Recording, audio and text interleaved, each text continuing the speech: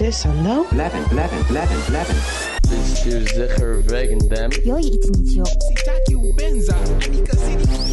Two outlaws on the lam, taking the back roads through America.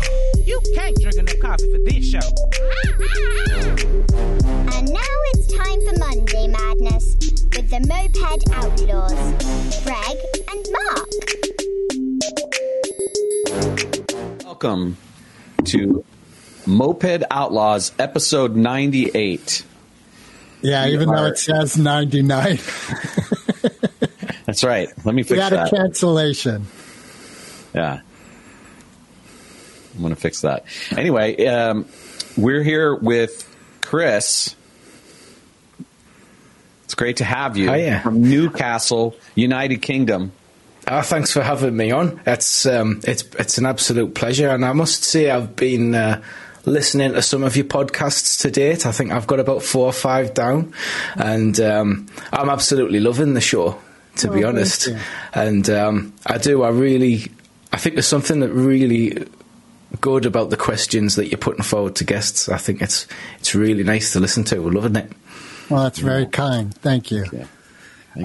I want to say, like, Mark and I kind of geeked out over your bio because the martial arts and Jedi.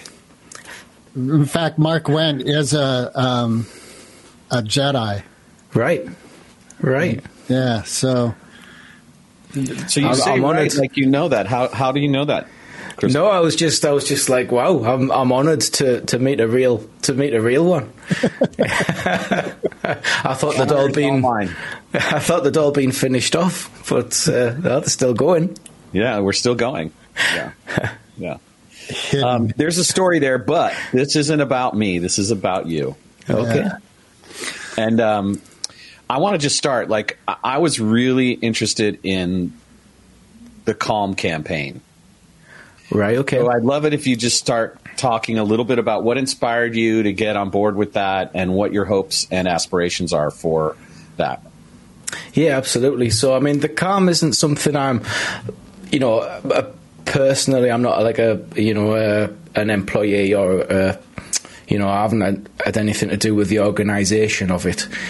So basically through the podcasts and things that we'll be rolling out this year, we do take donations because everything we try and deliver, we try and make all of the information freely available for people.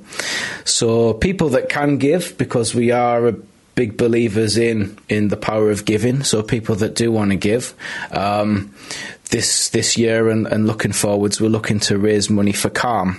And Calm is the campaign against living miserably. It's a charity which focuses on providing support and preventative measures for people who are unfortunately seeing that their only option may be to end their own life. And it's there to help provide care and support for people who are considering suicide for sad reasons. Do you mind, like, one of the things I find fascinating with your story is you've shared that you have struggled with mental illness. Yeah. And you also are deep in martial arts. And I've always attributed to the martial art practice an element of mental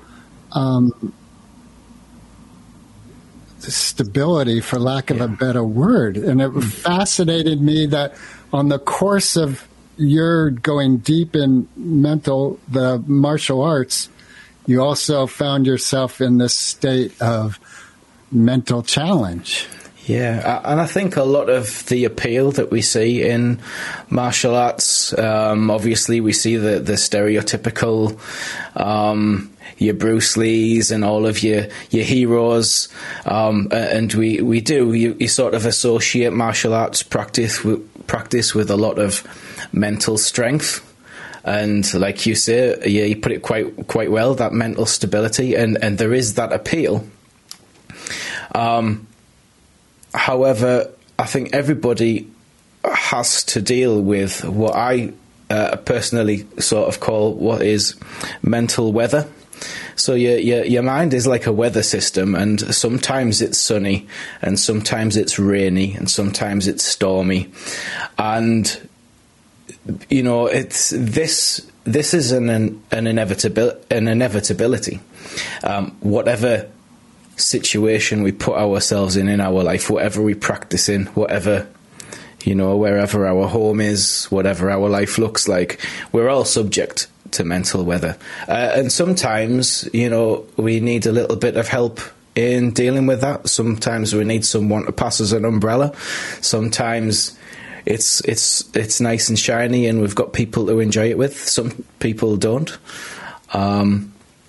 So yeah, that was definitely appeal to me when I started studying martial arts and Buddhism for that matter, and it's definitely helped me.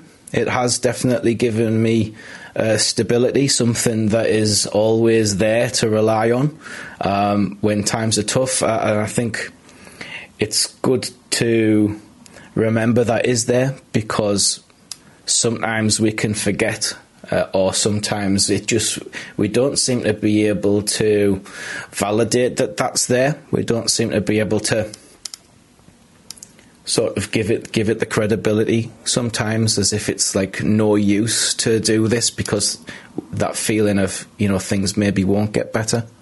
So when you're saying it, are you referring to the tools available to an individual that help weather a storm mentally? Yeah, definitely. So I'm trying to think how best to put it. So with any, it doesn't matter if you're doing martial arts or if you're in a club or if you're in a close knit group of whatever form. There's a lot of value in being a part of something, in having connections with people, and whether you're in a martial arts club or you're in even a gaming club, there's that, it's that connection that kind of forms a bit of a bridge, a bit of a support mechanism for when we're getting through, and when we have things like, even if it's like ritual practice, because in martial arts you see what you could describe as ritual practice, where you go through the motions, you go in the hall, you do your bows, you line up, and you practice certain things in a certain way. And that being able to go through that process, but also be connected to people alongside, gives you that support that you're not on your own, which a lot of the times we can feel that we are. Yeah. Also, it's sort of an interesting thing because it takes a mental fortitude, but it's also converse in that when you practice physicality, it stabilizes the mental as well. Yeah. Right? So you've got this mind-body synchronization going. Mm-hmm. Yeah. Yeah. And most people get confused about martial arts from my perspective. Do you agree that like some people think of it as like learning to be violent properly? And my take on it is it's actually learning how to shed the energy of violence by being a protector and being a defender. Yeah, definitely. I mean, the thing is martial arts is so wide. I mean, you can if you enjoy being violent, you could find a club and an instructor that would answer that need. But also, if you want to learn how to be non-violent, you can certainly find clubs and instructors that will answer that need. Some people are looking for a very practical martial art, and they're wanting to purely focus on self-defense applications and ways to get out of certain situations, certain holds. And there's instructors that also value that and will teach you that. But there's also people that really value the traditional aspect, and they really value learning things in a very almost spiritual way. And there are instructors that will answer that, and I'm probably more towards that side. but I do believe there's something martial arts for everybody. I mean, to answer your question on if I think martial arts is violent, no, it's not in any way any more than chess is violent. You can learn how to play chess, and you could probably learn how to play chess very aggressively if you wanted to. But the chess is just a system. It's a game. It's probably more than a game. I know people that are really sort of experts probably would be offended with me saying it's just a game. But, it's a system. It's a system of moves and a system of strategies, which... and you can use those moves and strategies however you want, and martial arts is the same. Ultimately, particularly traditional martial arts, they are in themselves complete systems of moves and strategies, and you can practice them in a very, you can practice them almost with equanimity, where, you can just not be aggressive, you can not be, you can be sort of very matter of fact about it, and there's a lot of peace in that, and you almost build faith, like a kind of a faith in what you practice, and the more you do that practice, the more your faith can build up, and that in itself gives you stability as well. Yeah. Do you understand the concept of chi, and how would you explain the concept of chi?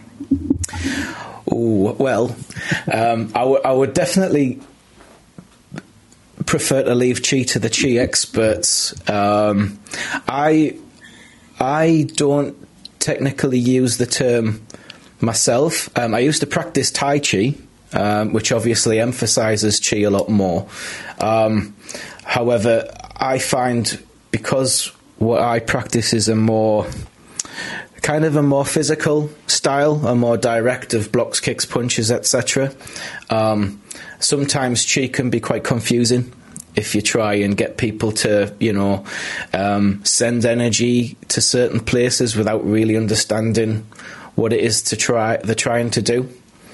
And yeah, I do believe, chi, essentially the way I understand it, is pretty much the force of change. So it's when one changes from one form to the other, yin and yang, for example.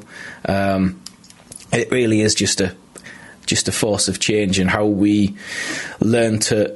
It's something really that we respect rather than manipulate. I think chi is probably a good way of describing it.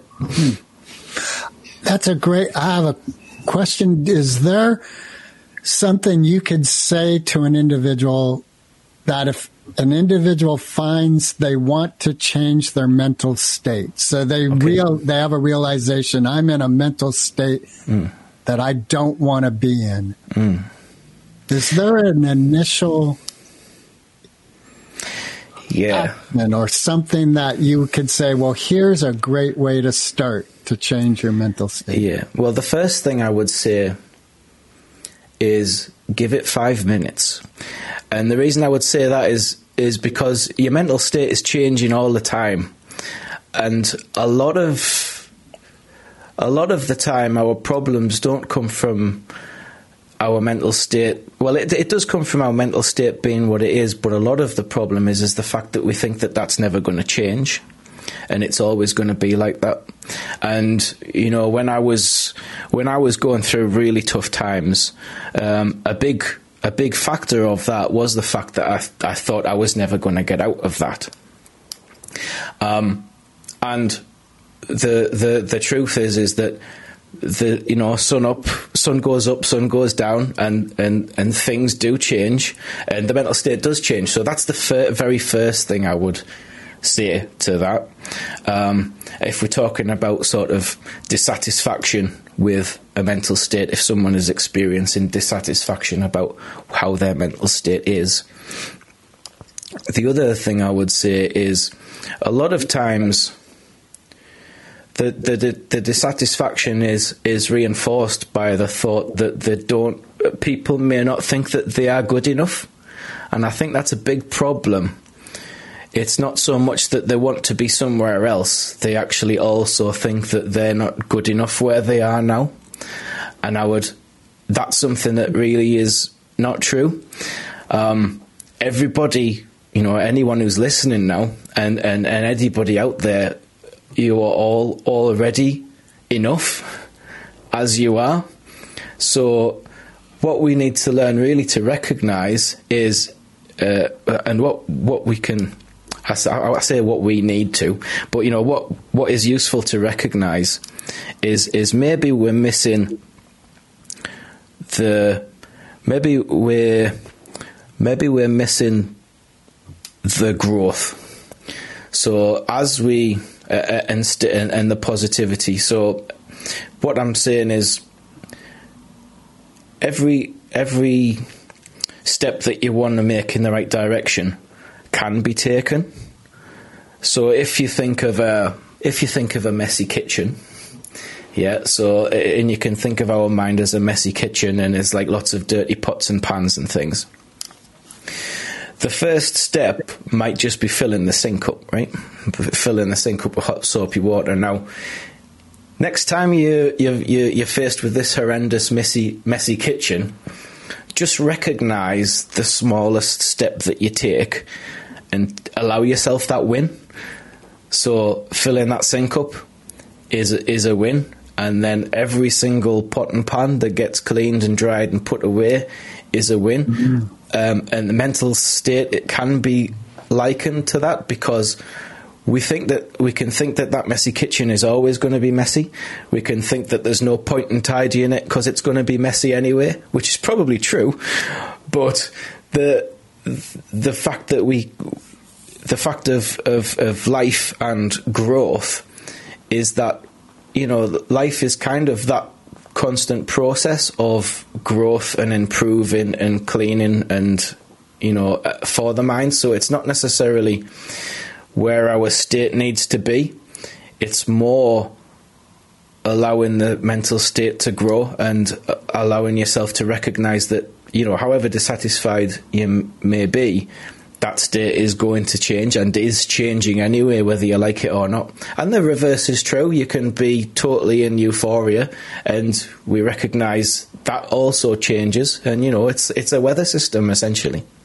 I hope that answered your question. I love it. I love it, because the weather of joy, the weather of sadness, this too shall pass. But we can also be so grateful for the rain and the weather of sadness, and so grateful for the sunshine and the happiness. But it's all a reminder of being alive. Absolutely. And, if change didn't happen, then nothing would be possible, right? So nothing could happen if change didn't happen. Having experienced deep depression myself, there is this element of not recognizing any changing states. It seems to be a consistent state of hopelessness. And then that's when one starts thinking, well, the best scenario is to end my life, because this is hopeless. Well, I would say you should at least try some old scotch first. I don't know. That might be the cause of that state. Let me ask you this. It seems you became aware of a mental challenge you were experiencing, yes? Yeah. No one said to you, Chris, you're suffering. You were like, oh, I'm suffering. True? Yeah, sort of true. I mean, I can totally empathise with what you said there, though, because when I was in that state myself, I too thought that it wasn't changing. I think suicidal thought, I don't think it's a case of where you're suicidal or you're not. I think it moves along a spectrum in many ways. And I found it a lot easier and a lot more accessible to put myself on a spectrum than it was to say that I was suicidal. A lot of my insight actually came retrospectively, however, after I was out of it. Because you kind of are lost, and it's when you are in that position, it is really difficult to to see. I mean, this is why, suicide statistics are so horrendous to look at, and sadly, these things do happen. So a lot of what we need is, I believe, connection rather than isolation, and it's just the miracle of being able to get out of that isolation and find a connection which kind of gives us that magnetic pull out of where we are. I mean, I did know that something was wrong, but my experience of that was very dissatisfactory, which is part of why I'm doing the podcast now. My first visit to the doctor, he was convinced I just wanted a sick note so I could have a few weeks off work. And he didn't believe I had any mental problem. He was like, yeah, I've heard this before. I'm not giving you... well, he actually said, do you want a sick note? And I said, well, not really. I actually want to be able to go to work without feeling crappy about it. That's what I want, not to not go to work. But yeah, and then another visit to a doctor, years later, I ended up being given a brochure of like a leaflet. I mean, I can find that anyway on the internet. I don't really need a doctor to give me a pamphlet. So yeah, the support kind of, I really struggled, and in retrospect, a lot of my big life-changing decisions that I made when I was going through this tough time were born from me at the time thinking I was doing the right thing and I was doing what was best. So to give you a bit of a history, to cut a long story short, I sort of left a long-term partner at the time, a long-term girlfriend, walked away from a house, walked away from half the family, thinking that they deserved better than me. What was actually happening was I was having a pretty rough mental health problem, which I can look back now and I can see that for what it is. But it doesn't change the fact that back then, that's what I thought I needed to do. Right. And yeah, that's why we're here, just to kind of sort of give that voice that it may not be the case, and what you actually might need is to talk to somebody, and not somebody who's just going to tell you what they think they would like you to do. Because I got a lot of bad advice at the time from people that maybe weren't really thinking of the implications, because they weren't me.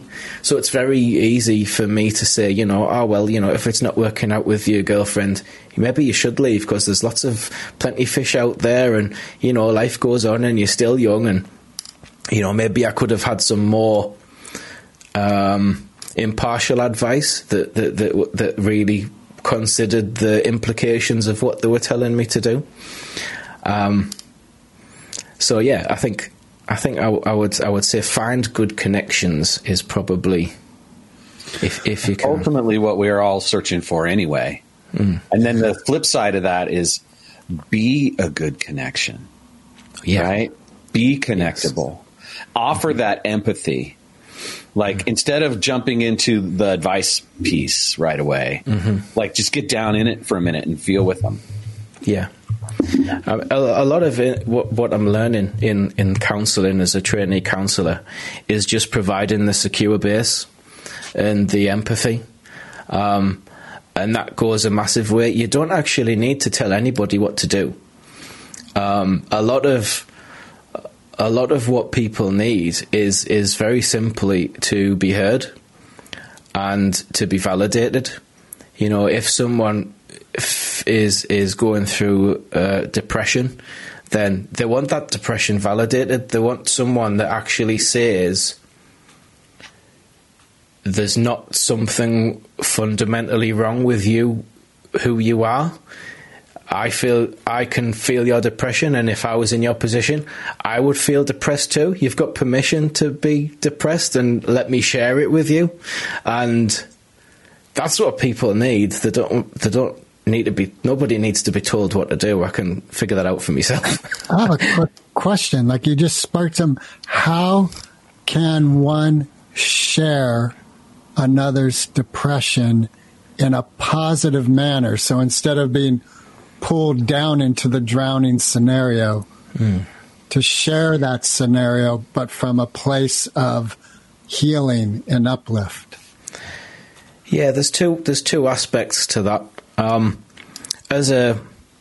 The way I see it is somebody who is really struggling in the rapids. So, and we're kind of talking of the difference between sympathy and empathy as well. So when we have somebody who's, really struggling in the rapids and the river's flowing really strong and they're really struggling to keep the head over the water. Now, somebody might be in a different part of the water where it's nice and calm and still. And that person might say, come over here. It's not too bad over here. Well, that's all well and good being over there where the water's nice and still to say, come over here. That person's struggling and he doesn't know how. So with practice, what we do as that person offering themselves as the connection, we get into the rapids with them. And, I think sometimes it can be a misconception that we have to be with someone in a positive way. Just being with someone and being down with them can help someone validate those emotions, and that is worth more than being sort of sharing that depression, but then trying to lift up. I think people when they have that companionship and that connection with somebody else, they can have, like I say, have that grounding to feel more secure.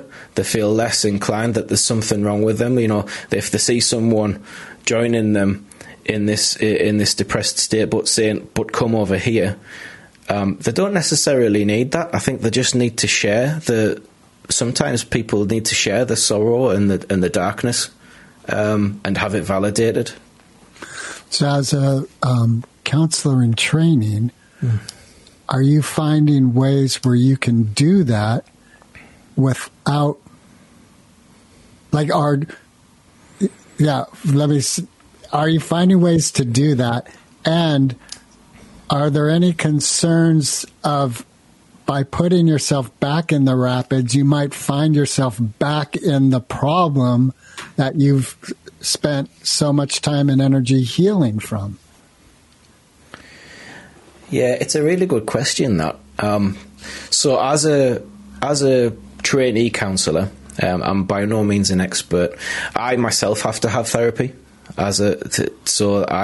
My experiences that I will have a therapist myself to talk to sort of say if I end up back in there, the experiences I had, if someone, because I might have a client, for example, who goes through something that triggers a similar memory in myself, but then I have a therapist and also a supervisor who I'll see every couple of weeks, who I can then talk to, and then they can be my secure base for when I've had that. But then also, this is why with experience you get better at it, but it's also why self-care is so important as well. We can't just push ourselves to the side to be there for everybody else. We also need to give ourselves the chance to process and put things in perspective for ourselves. It's so important, because otherwise, we can't really help anyone, because yes, we can maybe empathise and share the darkness with someone, but if we can't pull ourselves out of it, then we're not really offering that anchorage and sort of secure base to help them pull themselves out of it. All right. I want to ask a very inappropriate question. Are you ready for that? Absolutely, yeah. Have you heard any good jokes about depression? Yeah. Jokes about depression. Oh, man. Nothing's no's a coming to mind. perfectly I'm sorry. acceptable answer. No, Nothing's don't be sorry. coming to mind. That was one. That was basically all there are. Okay. I just want to make a comment. There's this piece that you so eloquently talked about, which is where you get in the rough water with the person. Okay. And you have to be resourced enough to actually stay afloat yourself in that space, right? Yeah. And what you said about not making a requirement of them having to try to swim to the calmer water as part of getting in it with them, that is the basis by which that connection that's fueling the disruption is reestablished. It's like always in our systems, our nervous systems, our psychological systems, and our embodied systems, sometimes just being present with another person, the self can begin to heal already, right? There's these natural processes. And if not, then at least you've got company. And when we think about the world on a bigger scale, like on some level, we're all kooky, right? And what we really want the most is companionship, is we want to be with people that we can relate to. I think maybe I can ask this as a question. In your own experience, you were with your family or your girlfriend at the time, and there was this sense of wanting that community with them, but also then feeling some responsibility for the impact you were having. Right? Is that accurate? Yeah, definitely. And so were you saving them by leaving? So by the family, I meant the other half's family. So that, obviously you have to accept that things part ways. I was, in my mind, giving them the opportunity to get something better than myself. Yeah. So you were saving them. Yeah, in a way. It wasn't so much that I was, bad for them, but they deserved better in my mind. And I don't believe that that's true. Do you? And in retrospect, do you think that was actually true? No, not now. Yeah. And in fact, a lot of now I can look back retrospectively, a lot of the thoughts that I was having actually confirmed how much I cared about the people I was with, rather than. But I didn't know that at the time. This is why, because I didn't know that. So I was kind of flying blind. This is why emotional intelligence is so important, because we can't all be healers, but we can at least be skillful in our own approach as we encounter these things with each other. And be better at being together through these storms. I want to ask another question before Greg jumps in. Of course. And this may be a little pithy. We were talking about mental weather. Yeah. And it's also said that a certain part of Northern California, Seattle, has a lot of gray and rainy weather, and there's a lot of depression there, a lot of addiction. I'm wondering if Newcastle is similarly geographically impacted by the weather. Possibly. I mean, I think we seem to be in a state where things are changing quite a lot. We're seeing a lot of very bizarre. We're seeing like windstorms unlike anything we've ever seen. I can't remember the last time we saw any snow. Things are getting warmer, and obviously last year we got we were almost at 40 Celsius in Newcastle, which that shouldn't be happening. So yeah, I think there's a lot of uncertainty, and I think definitely. Obviously the COVID pandemic has overshadowed a lot of things, but the weather in itself is definitely affecting. A lot of people. There's a lot of uncertainty. It's like we're having a conversation at work today, and like with the strength of the wind, and there's a lot of people thinking, is the roof of my house really set up for this kind of wind? Is there going to be like houses in the neighbourhoods? All of a sudden, it's going to be regular to have to replace your roof tiles every year. It is scary, and there's probably a lot of anxiety comes from that. Switching gears a little bit, there's this wonderful phrase that you've created a website around and a kind of branding around, chatty geek, hidden dragon. Yeah. And that's a reference to an amazing movie. It is. But yeah. also, what is it about you that makes you a chatty geek? Like, what do you geek out on? Well, the geeking is, well, I have a few that I love video games. I just adore video games. I geek out over Star Wars, all things Star Wars, all things Lord of the Rings.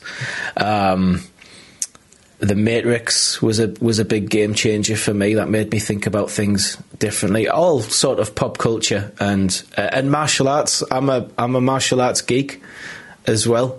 I'm not as well read. I'm not a martial arts historian, but I love the philosophy behind it. I love the Shaolin monks sort of philosophy and state of mind and meditation and all that kind of things. But I think where the chatty geek comes from is kind of ironic, because I'd love to be chatty about it, but it's so hard to find people.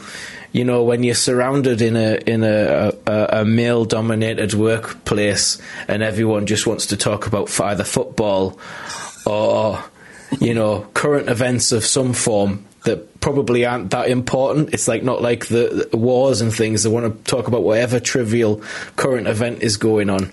And nobody wants to talk about martial arts or Buddhism so I'd love to be chatty about the geeky side, and the hidden dragon, that kind of speaks to just the passion that's inside, that's and the wisdom that doesn't always. I mean, I don't like to say I'm wise because it sounds very pedantic, but the ideas that I have that I don't get a chance to share very often. That's why I like doing things like this. Yeah. Well, let me say, like, after this is all over and we've recorded this and the podcast is over, I would love for you to connect with me anytime and we can geek out together on all of those things. I'm not listening to video games, but I am into all the other things you mentioned. And so let's actually stay connected after this so that we can geek out a little bit more. I appreciate that. So let me ask you a quick question. Midichlorians, thumbs up or thumbs down?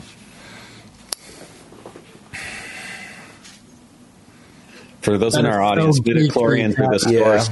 Are the source. My mind just shut off because now you guys are deep in geek world. Yeah, thumbs up, but they could have been used better. But the what? Yeah. I said thumbs up, but they could have been used better. They could have been used better. Got it. Yeah, I think so. Were you aware that Star Wars Celebration was in Britain last weekend? And did you want to go? No, I wasn't. Sorry. Oh, I'm so sorry that you didn't get to go to that. Oh, it was to be honest, there.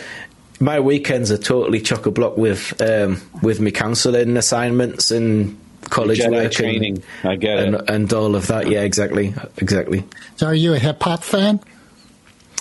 Yeah, my music taste it covers everything. A Wu-Tang? Yeah, I like a bit of Wu-Tang Clan, yeah. All right. And do you like the kung fu movies from, Hong Kong and China? And here in the United States, there's like Saturday afternoons were notorious for those kind of spaghetti Western kung fu movies. But they are, I say that like they were sort of. Yeah, I love anything that sort of demonstrates I love Seven Samurai. I mean, I love that. I love that film. I love The Last Samurai with Tom Cruise. I don't know, that can sometimes be controversial, but I think that film is a work of art. Just in the artwork of how it's filmed.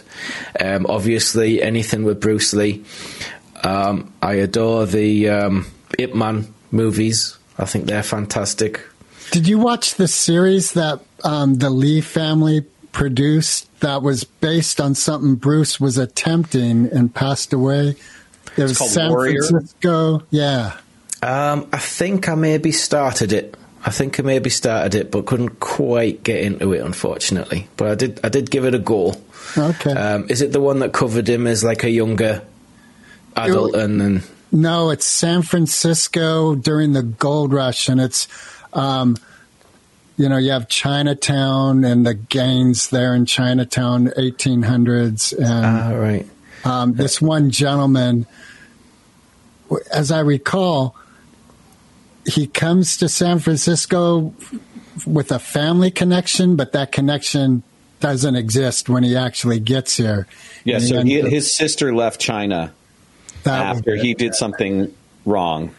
Right. And then he comes to find her at the behest of his father to claim her. And she's already reestablished herself. And the beauty of this story is that Bruce began writing it, and it was never, given an opportunity when he was alive. And his sister, Shannon, has brought it to life. And it's brilliant. It's called Warrior, and it's on Cinemax, I believe, is the. I thought it was HBO. Anyway, and who knows? And it's worth giving another try if you're a Bruce Lee fan, because it really, the philosophy is there, and there's so many juxtapositions of these different cultural motifs. And it's unfortunate that they didn't approve a third season because the story wasn't quite done when they finished it. And what's very Mark and I are very fascinated with white privilege and racism, and fascinated isn't the right word. We're engaged in really being a part of the healing of that. Mm-hmm. And the story was great in showing white Western and the Chinese and the racism that was, deep, and then also showing some of the, what would you call it, the aligning, where there were people who saw that racism and tried to heal it. Right. But yeah, I'll have to check it out. So I was thinking of a different one, obviously, but so it's called Warrior, right? Yeah, Warrior. Okay. Really good. Check it out. Yeah, and then email me and we'll set up a time to hang out and talk about it. You're on? Awesome. So what style of martial art are you said Shaolin philosophy and Buddhist philosophy, but is it Wing Chun or Kung Fu that you practice, or is it another form? Yeah, I practice a Korean style called Tang Sudo.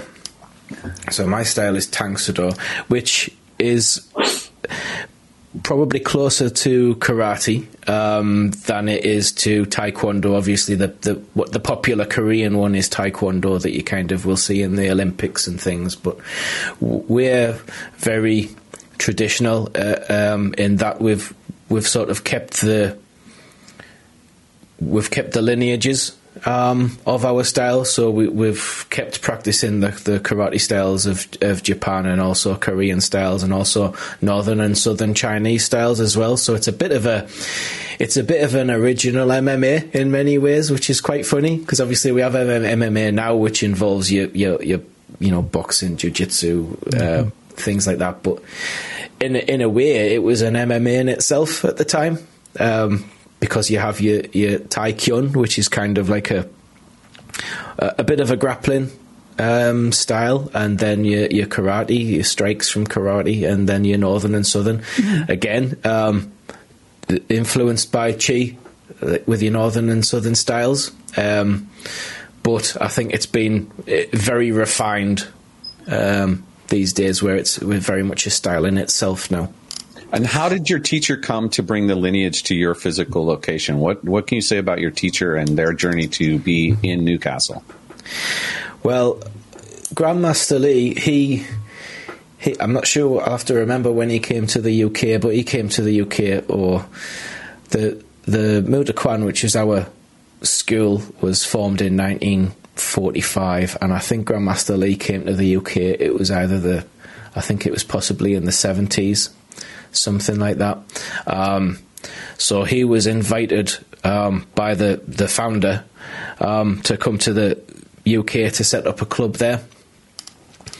And then, obviously, over the years, he's had many students, and one student of his was Master Allerton, who actually trained in Middlesbrough, which is about an hour south from where I am now. But politics, people part ways, so my instructor then parted ways with Grandmaster Lee, but I'm still with Grandmaster Lee. I'm still with that federation today.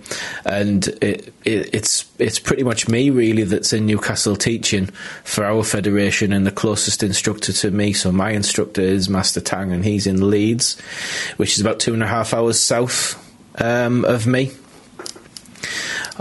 So yeah, that's where I am now.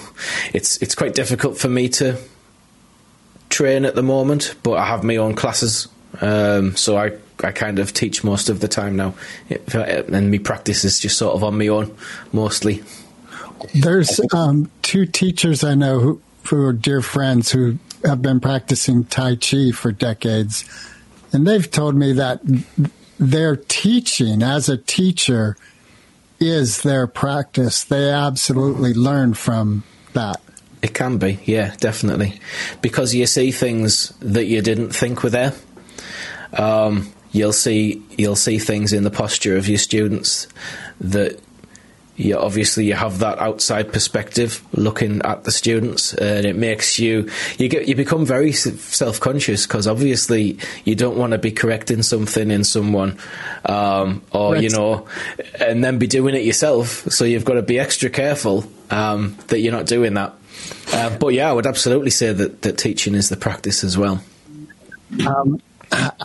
This is sort of circling back to the mental health thing. I'm wondering, has there been an opportunity for amends with the family and the relationship that you left?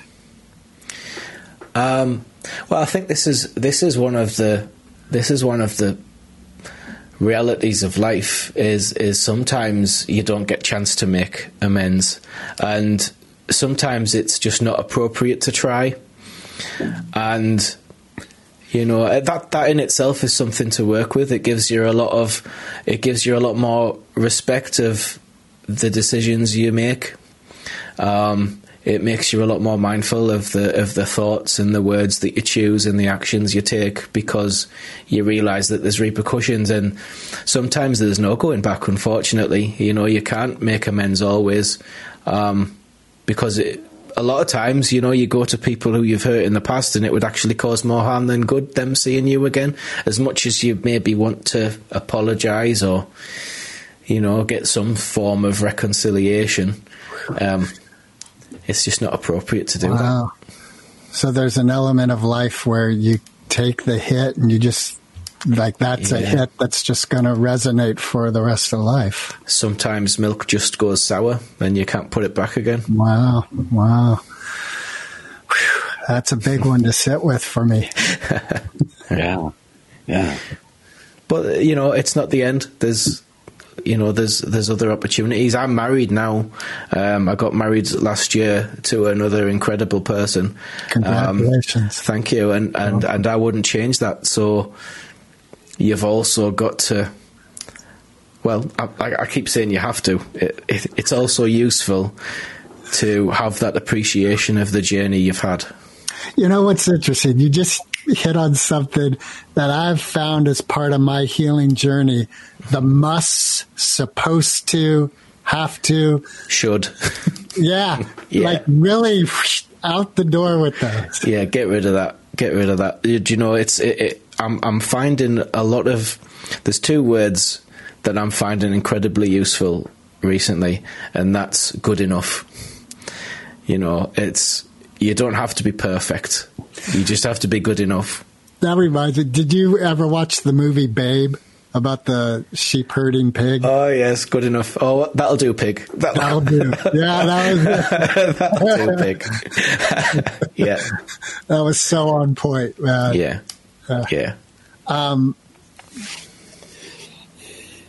Just you mentioning your wife now, is there an element of, there's a famous country song of unanswered prayers, and the story is, this person's thanking God that this relationship didn't work out, because now they have this relationship, which is the right relationship for them.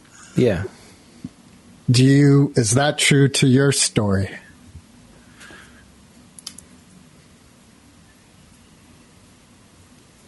I think I'm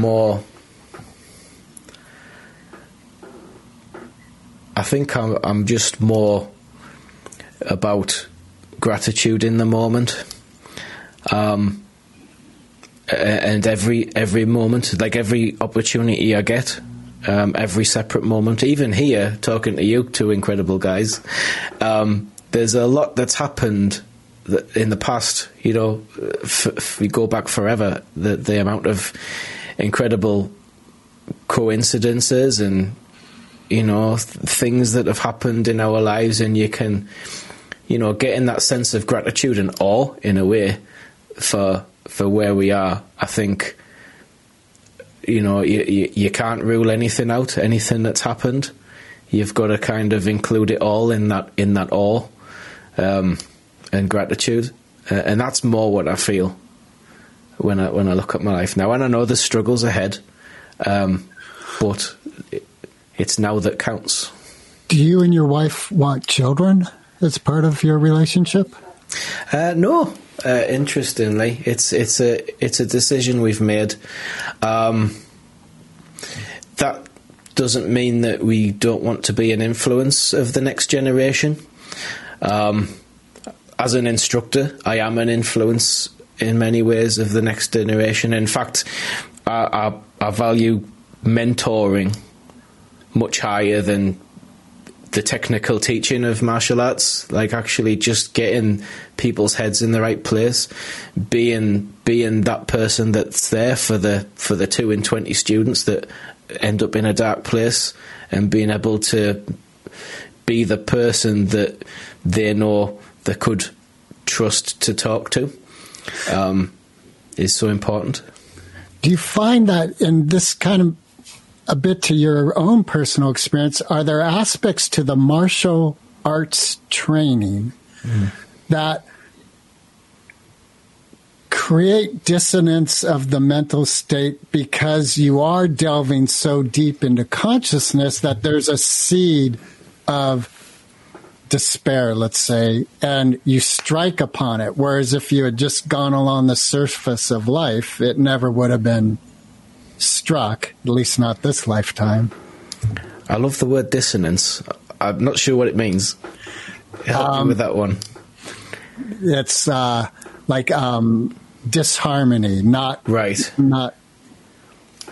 Yeah, with martial arts and with meditation as well, you can make it what you want it to make it, and you can get out of it what you want to get out of it.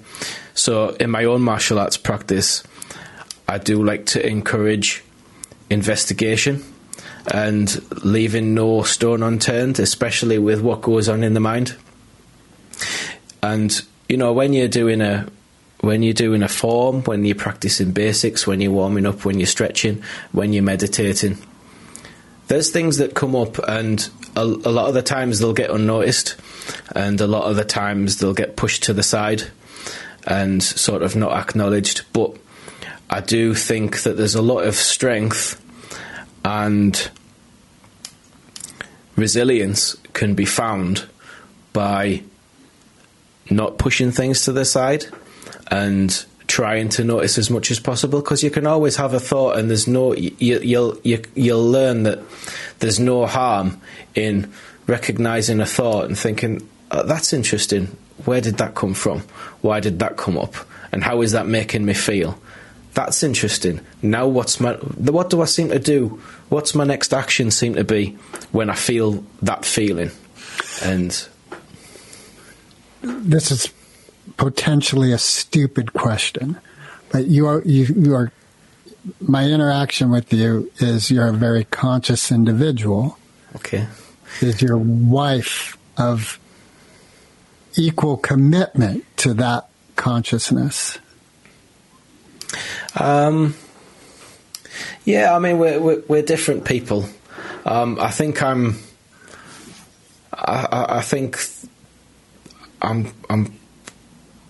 quite different. I feel like I'm quite different, and I know that there's lots of people that are equally as different, if that makes any sense.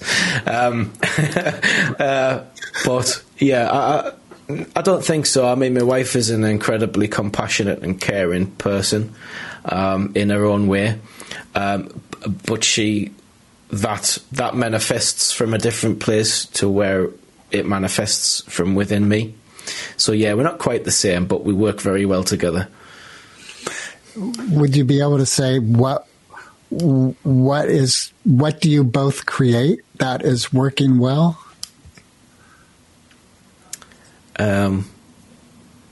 Connection,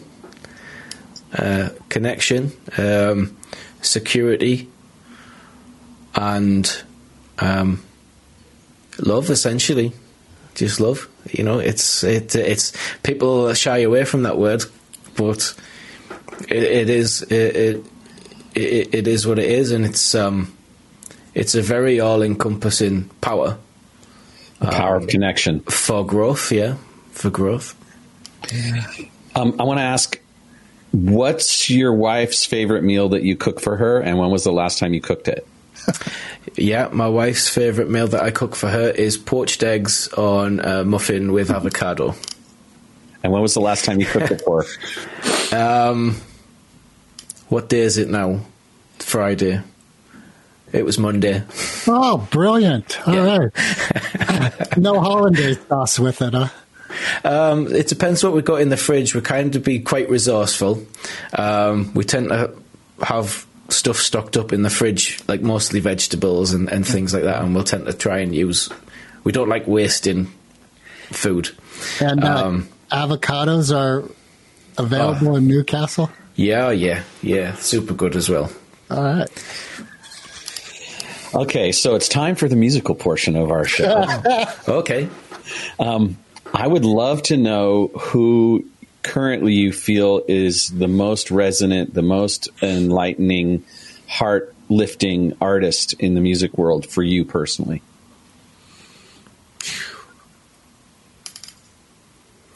Does it have to be someone? No, nobody famous. It could just be what matters to you, what you love.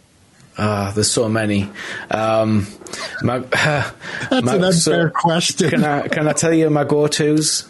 Sure. Yeah. I love a bit of Johnny Cash. Oh, wow. Yeah, I love a bit of Johnny Cash. I think he's got something for every mood. Yeah. And speaks to a lot. Have you heard of an artist called Newton Faulkner? No. Okay, so he's a British artist. He's a fantastic songwriter and an incredible musician. So yeah, I would definitely say he's up there for me. Who else am I liking? I'm a bit of an oldies fan. What do you consider oldies? Yeah, well, I knew I was walking into a trap there. Yeah. It's a trap. Yeah. Oh, Star Wars from the pulled 90s, Nirvana. Yeah, so, I mean, I love a bit of AC/DC. I love a bit of the Eagles. I could go on forever. I mean, I'm probably not bringing to mind the ones that I would like to immediately bring to mind. But yeah, there's so many. I just like all sorts. Are you a Spotify person? I'm an Apple Music person. And I probably should say the wife is a massive Elvis fan as well. Oh, my God. Did you see that latest film? Yeah. She has. Yeah, she has. She's been to the pictures to see it. She said it was incredible. Yeah, really good film. I saw it with my youngest daughter, and I love his film Moulin Rouge, and I was expecting something similar to that. Right. But once reflecting on it and talking with my daughter about it, I realized it was a brilliant biopic, truly honoring the individual, the humanness, the dark side, the stuff that wasn't good, and also the brilliant aspects. Yeah. And when they ended it with the real footage of the man, his last known recorded, live performance, and even though he was a mess, when it came time to sing, he just switched it on. It's beyond switching on. It's like that. I was just talking with my brother last night. You mentioned Johnny Cash, how he took that 9 Inch Nails song "Hurt." Oh yeah, and turned it into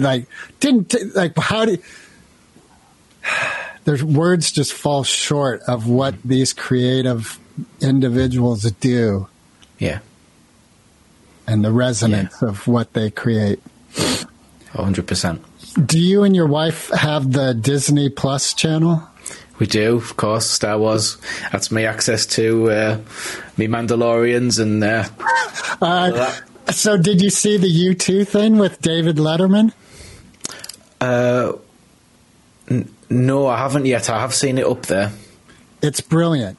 Right, okay. And part of what's brilliant is David has a unique way of getting into the personal of these individuals who usually are well protected for lots of great reasons. And to see the Edge and Bono's relationship with each other, the relationship with music and the creative process, and then with Dublin, their hometown. And you talk about musicians of a locale, and there's some local artists that it was brilliant. Yeah, I'll definitely give that a go. I do like a bit of U2 as well, to be fair. I did watch the one, was it David Letterman that did one with Barack Obama? Yes. Back? Yeah. I remember Needs no introduction. He did this whole series. Yeah. Another brilliant. Oh, incredible. Yeah. All right, I want to ask another open-ended question, which may take us over the hour. Do you have time, Chris? I've got 3 hours if you want. I can be here all night. Very kind. Don't worry. Here's the question. Yeah. Deep in the past of your own location are what I would call the indigenous roots of Newcastle, or of where your family history is from. Okay. What do you know about your own indigenous roots? Oh, sadly, not an awful lot. I mean, I know my sort of grandparents were originally from Middlesbrough. Me grandfather on my mother's side was an incredibly clever man. He was a chemical engineer, and he was sort of involved in a lot of things during the war. Me nan was I'm trying to think. Wait, what did you say? Your nam? Nan. Oh, me nan, N-A-N. Sorry, it's short for Nana, like Nana. Or, Okay, yeah, it's funny how we all have different names for different ones, isn't it? Yeah. And then on my father's side, they were both RAF, so they were both in the Air Force. And I don't know any further back than that, although I do know an interesting one on my father's side. I don't know if it's my great grandfather or my great grandfather, but he was shot in the back in Australia during the gold rush. So that's like a cool story. Not cool for him, but it's a cool story for us to be able to tell. Does any of this familial history inform your spiritual viewpoints? How would you characterize your view on spirit, soul, the unseen world? Afterlife. Yeah, I totally found my own way with that one. I think mostly my family is probably Christian, but not like a devout church every Sunday sort of style. I mean, I sort of recognise myself mostly as a Buddhist, but it's still a bit of a hexagonal peg in a round hole sort of thing, in that it fits, but maybe not perfectly. So I've kind of found my own way with my spirituality, but I mean, Buddhism's been incredibly useful in me in sort of reinforcing my ethics and how I live my life and my viewpoint, and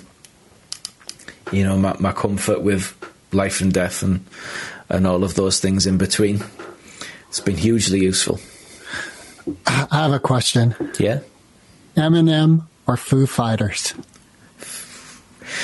Now, it'd be great if they did something together, actually. That's the right answer. Now, you said you listened to some of our podcasts. Yeah, I did. Did you pick that up? Of course I did. Yeah. Sorry, I was just going to say I probably listen to Foo Fighters more than Eminem, but I like them both. And it would be awesome if they did something together. I'm in agreement. So we keep putting that out there. We're hoping that happens someday. Well, yeah, Dave, if you're listening, because he'll be listening to this show. Yeah, without a doubt. Yeah, oh, Dave and them both. You know, they're probably pondering right now. How do we get hold of each other? Yeah. Well, definitely. I mean, it happened with Paul McCartney. Paul McCartney got him on, didn't he, when he did his show? So Foo Fighters, Eminem, Paul McCartney, and the Boss all on together. Oh my God, what a show that'd be! It'd go on for centuries. Oh, man. Yeah. Wow. Well, I feel very satiated. Just take that moment, yeah. You know, it's interesting. Paul's someone I've really admired as, again, an artist who just seems to remain open and creative. You know, how old is that gentleman? And he still seems vital, where I think the Stones are vital, but they're kind of replaying the old hits of the 60s and 70s. Yeah. To a degree. Paul McCartney's like a TARDIS of music. You don't realise how much he's actually done, and the more you look into what he's done, exactly, the more you're like, wow. It's like, how did he think of all these new ideas? And even that damn Christmas song I've come to love. What's not to love? You know, when I first heard it, I was like, okay, but over the years, it's grown on me. What's your thoughts on the frog song? Do you like that one? The what song? The frog one. Do you know the boom, boom, boom, hiya? Do you know that one? No. Oh, you haven't heard that one? Oh, well, look it up. Oh, see, two musical gems. We got Newton Faulkner, and Paul McCartney's Frog Song. Frog Song. I don't know if it's called the Frog Song. A bell. Was it on? Because he came out with an album, I recall, maybe right before COVID. That was sort of this traveling theme. I'm not sure now. It was pretty good. It was a good album. I liked it. I was like, oh wow, because I don't know. There was been a few releases he did where I was like, okay, but I remember this album I liked as a whole. Anyway, so can you confirm or deny the rumors that you're the next James Bond? I cannot confirm or deny to confirm or confirm to deny. That's a yes. Recording stopped.